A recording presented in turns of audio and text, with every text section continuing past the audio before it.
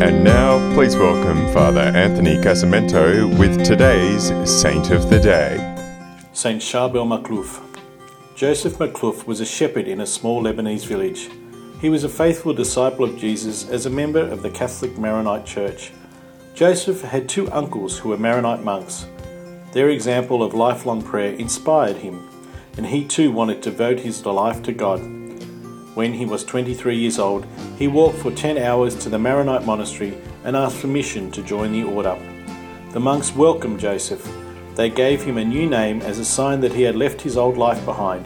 His new name was Charbel, after a famous monk who died as a martyr. In 1858, when he was 30 years old, Charbel completed his priestly studies and was ordained. He was happy living in community with his fellow monks.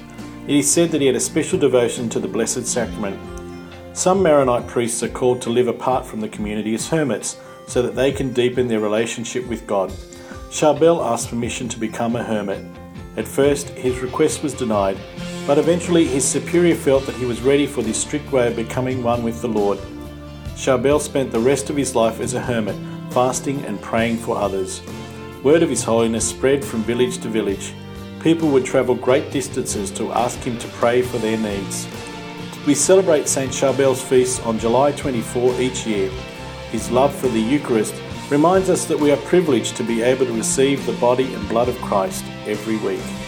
I'm Father Anthony, and that was Saint of the Day. For more episodes, go to cradio.org.au.